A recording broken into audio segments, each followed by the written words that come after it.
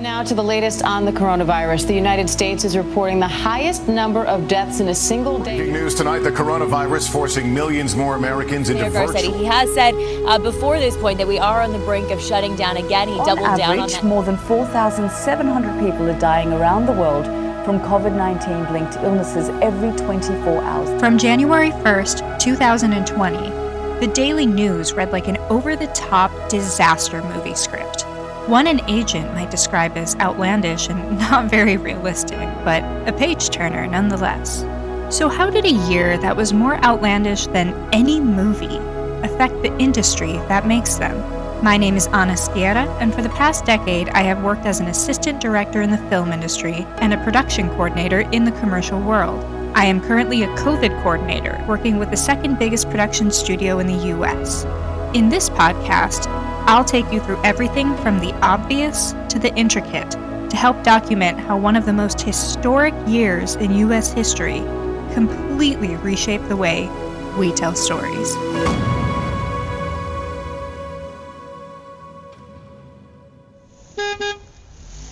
It's December 5th, 2020. A woman stands outside of her closed and shuttered restaurant in Los Angeles and stares across the street at a collection of pop-up tents where multitudes of people are eating a midday meal. The restaurant behind her has been barely hanging on since California went into lockdown in March. She managed to scrape by with a combination of takeout orders and outdoor dining on her patio. But a new order has just gone out, disallowing outdoor dining as well. And the takeout orders just can't keep her business afloat. So finally, she closed her doors. It's just temporary, she had told herself. We'll be back up and running in no time. But now she's looking just across the street at a group of people seemingly doing exactly what she was just told she couldn't. Who the hell are these people? A film crew, someone tells her. They were shooting a movie. So why is film allowed to continue while her business, her livelihood, isn't? This just doesn't seem fair. Well, it turns out there is more to those tents and crew members than what meets this restaurant owner's eye. A lot more. In early June, the DGA, that's the Directors Guild of America, in conjunction with several other unions, released a 36-page document known as the Safe Way Forward. This document outlined the plan to bring back film production in the state of California following its shutdown in March. It's incredibly detailed, and we'll refer back to it often in this podcast. But what you really need to know about it is that the Safe Way Forward is the reason why that group of crew members was able to sit down and have their meal safely, while the poor restaurateur wasn't able to offer the same to her diners. In this episode, we're going to focus on the first, and arguably the most important reason why, despite looking almost identical to the restaurant setup, the film set was entirely different. I'll let an excerpt from the document itself describe it. How does one mitigate the risk of people getting sick when they are violating every physical distancing guideline for hours on end, or weeks at a time? As you might imagine, it ultimately comes down to testing. A lot of testing. Excerpt from The Safe Way Forward, a joint report of the DGA, SAG-AFTRA, IATSE, and Teamsters committees for COVID-19 safety guidelines.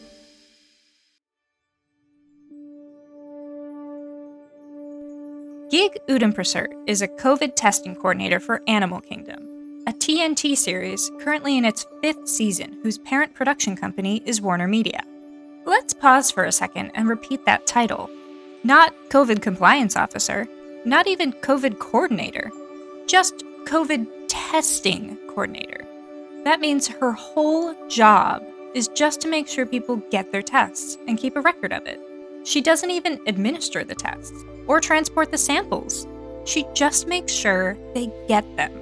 Think that doesn't sound like it would be a role that needs an entire body dedicated to it? Think again.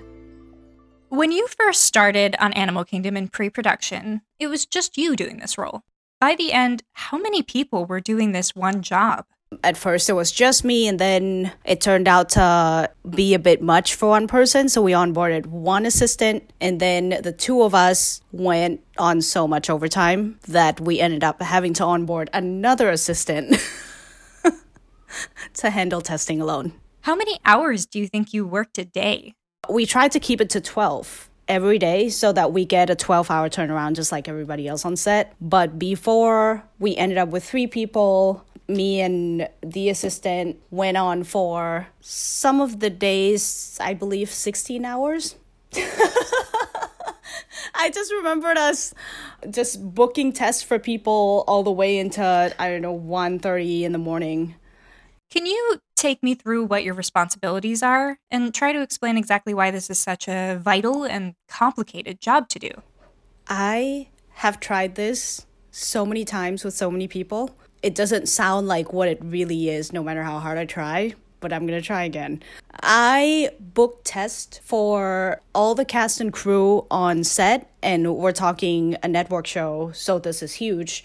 By the end of the season, we ended up testing 755 people in total. But basically, I keep track of all testing. And with Warner Brothers, people are categorized into what the executives called Zone A and Zone B. Zone A is basically people who are more in the middle of set with the actors, whose job requires them to take their mask off when they're working.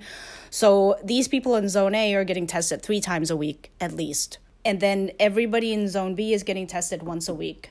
It's now my job also to make sure that people who are getting tested 3 times a week are getting tested on the days they're supposed to get tested. And then I also keep track of their results per se. Like, I don't get to see the official result because I'm not a nurse, but we have the system where it tells me when someone is not cleared for work. I also keep in communication with the medical provider who provides testing, and also with the head nurse, all of our production details for the following week, where the shoot is going to be, what time do we start, how many hours do we need the testing trailers open, the testing schedule for our cast and crew so that she knows who's coming in at what time.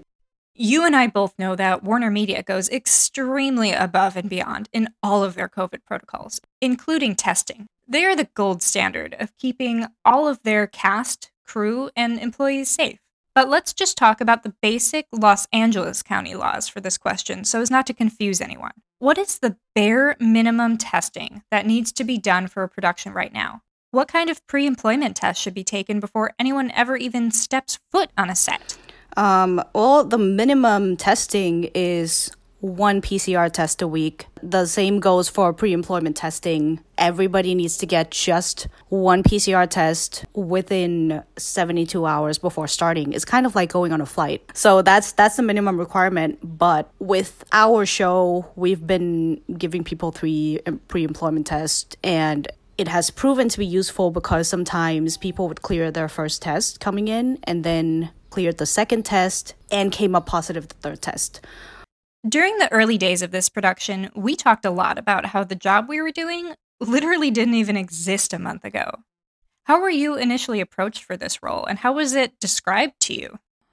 My boss, sweet guy, bless his soul, he called me and asked me if I would like to work in the COVID compliance department for the show. It's obviously his first time being a COVID compliance officer as well. And he basically just asked if I would be down to come keep track of testing, to be, and I'm quoting, kind of this testing coordinator for our team. And I was like, kind of this testing coordinator? Okay, I'm down. Like, what do I have to do? And he's like, well, it's going to be the kind of skill set that you usually use to be my second AD. So I was like, oh, just a lot of keeping track of information, bunch of spreadsheets, right? And he's like, yeah, it sounds that way. We'll see. I'll just roll with it. And I just signed up for it. There are just so many moving parts that in the end, it's just me adapting every single day to make sure that there's nothing falling through the cracks in terms of information and stuff. How does it feel to be something of a pioneer in this role? I never really thought about that. I never really thought about myself as a pioneer. I just did what I had to do to survive, kind of like the first Stone Age men who learned how to hunt, I suppose. I kind of just rolled with it. But yeah, it's just most of the time it was just, there were a lot of loose ends because, you know, the job is constantly shifting depending on the county guidelines and stuff like that. And with the healthcare providers, they've been giving people tests for a while before we started shooting. But then this was also the first time that they started testing people for a film set. So like the whole system was just kind of always shifting. And so we just had to adapt to that constantly. This is the case for every role in the COVID department. Until June 2020, this department didn't even exist, much less all of the roles that comprised it. Suddenly you have all of these people trying to fill these professions that were completely non-existent mere weeks ago. And they have to be experts in them. And mistakes don't just cause Tom Hanks and Quinn92 some sick days.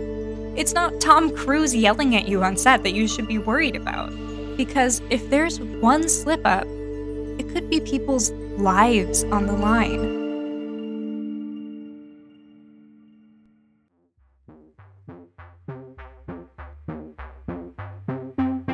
Let's take a foray from the gold standard for a moment and peek behind the curtain at the terrors that are the non-union world. Now, the indie film industry is really what keeps our whole industry afloat. The big studios couldn't thrive without the little ones, and vice versa. I have a huge respect for this side of the film world. However, along with the A24s and other great smaller production companies, also unfortunately exist some practices that are downright scary. John Helgren is a non-union production designer who has headed the art department on international commercials and independent feature films. He has also production designed music videos for artists such as Nicki Minaj, Migos, and Timbaland.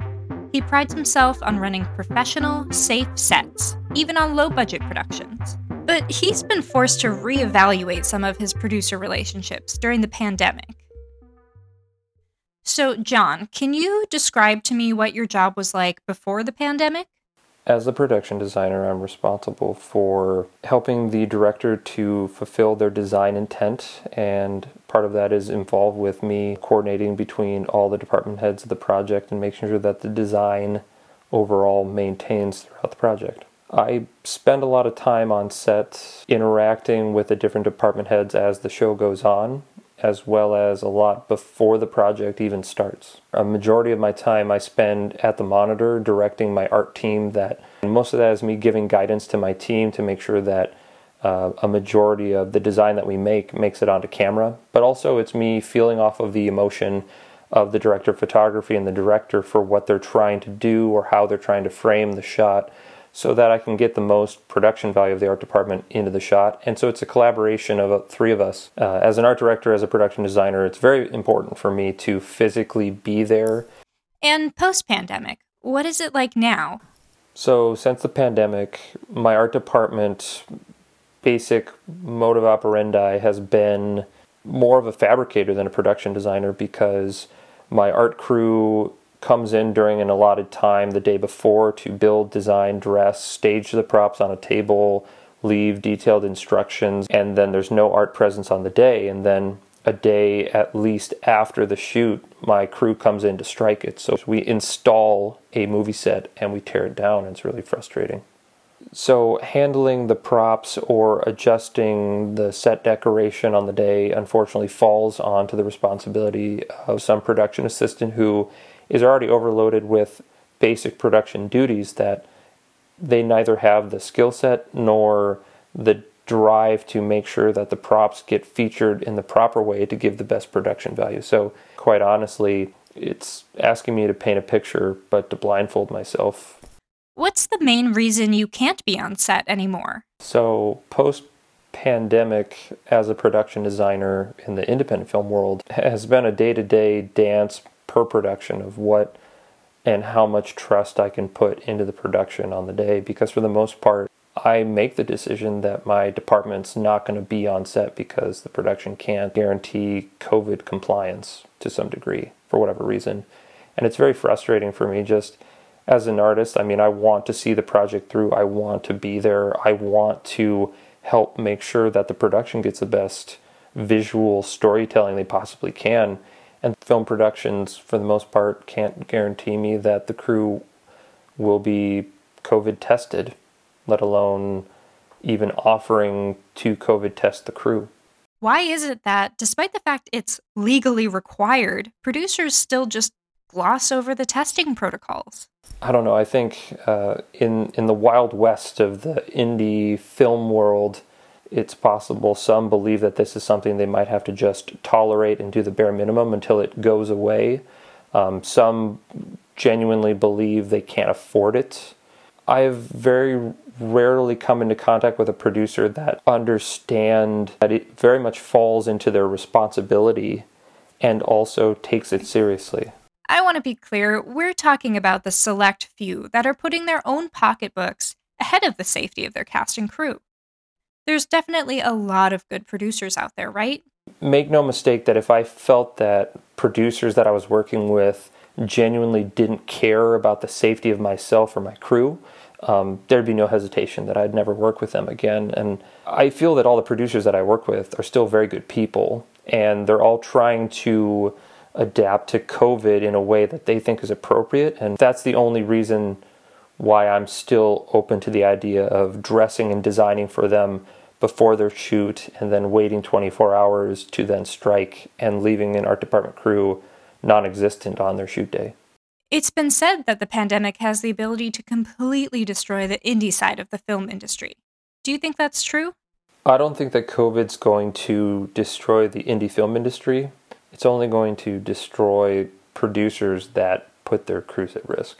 I mean, one thing that I'd like to just say to your listeners, specifically any producers that are working with art departments, is that before the pandemic, big asks or major changes, if you have a resilient art department, could adapt and make that happen maybe in 24 hours. But you have to appreciate now with COVID, ordering things online have changed, scheduling appointments at prop houses are further out. So as a producer, I beg you to appreciate the fact that if you're going to do major changes for your art department the last minute, appreciate that those might not be as realistic as they were before the pandemic.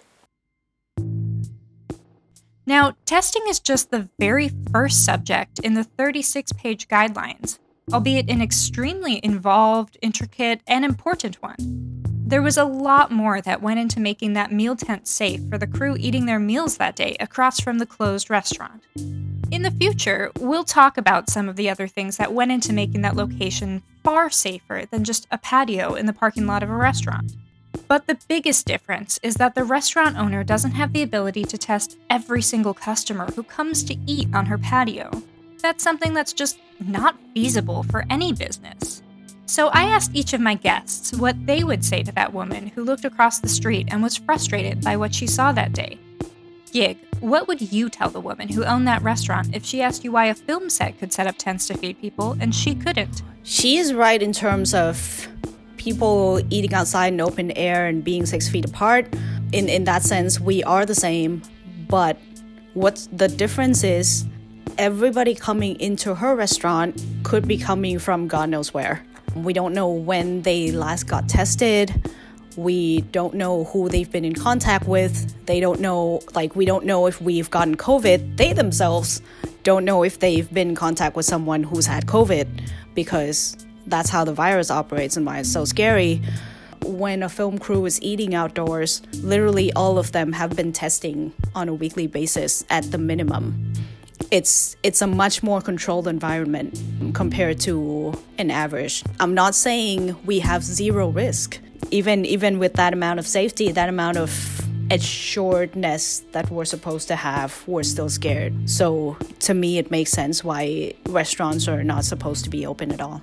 I asked John the same question. I think there's a very unfortunate disconnect between what I'll call just the civilian world in Los Angeles and then those that work in the film industry. I don't believe she fully understands the level of COVID safety that goes into just enabling, air quotes, a group of people to just have lunch in my parking lot. And I think that's just a disconnect between regular people and people that work in the film industry in Los Angeles. Two different worlds, and we don't really appreciate what the other does.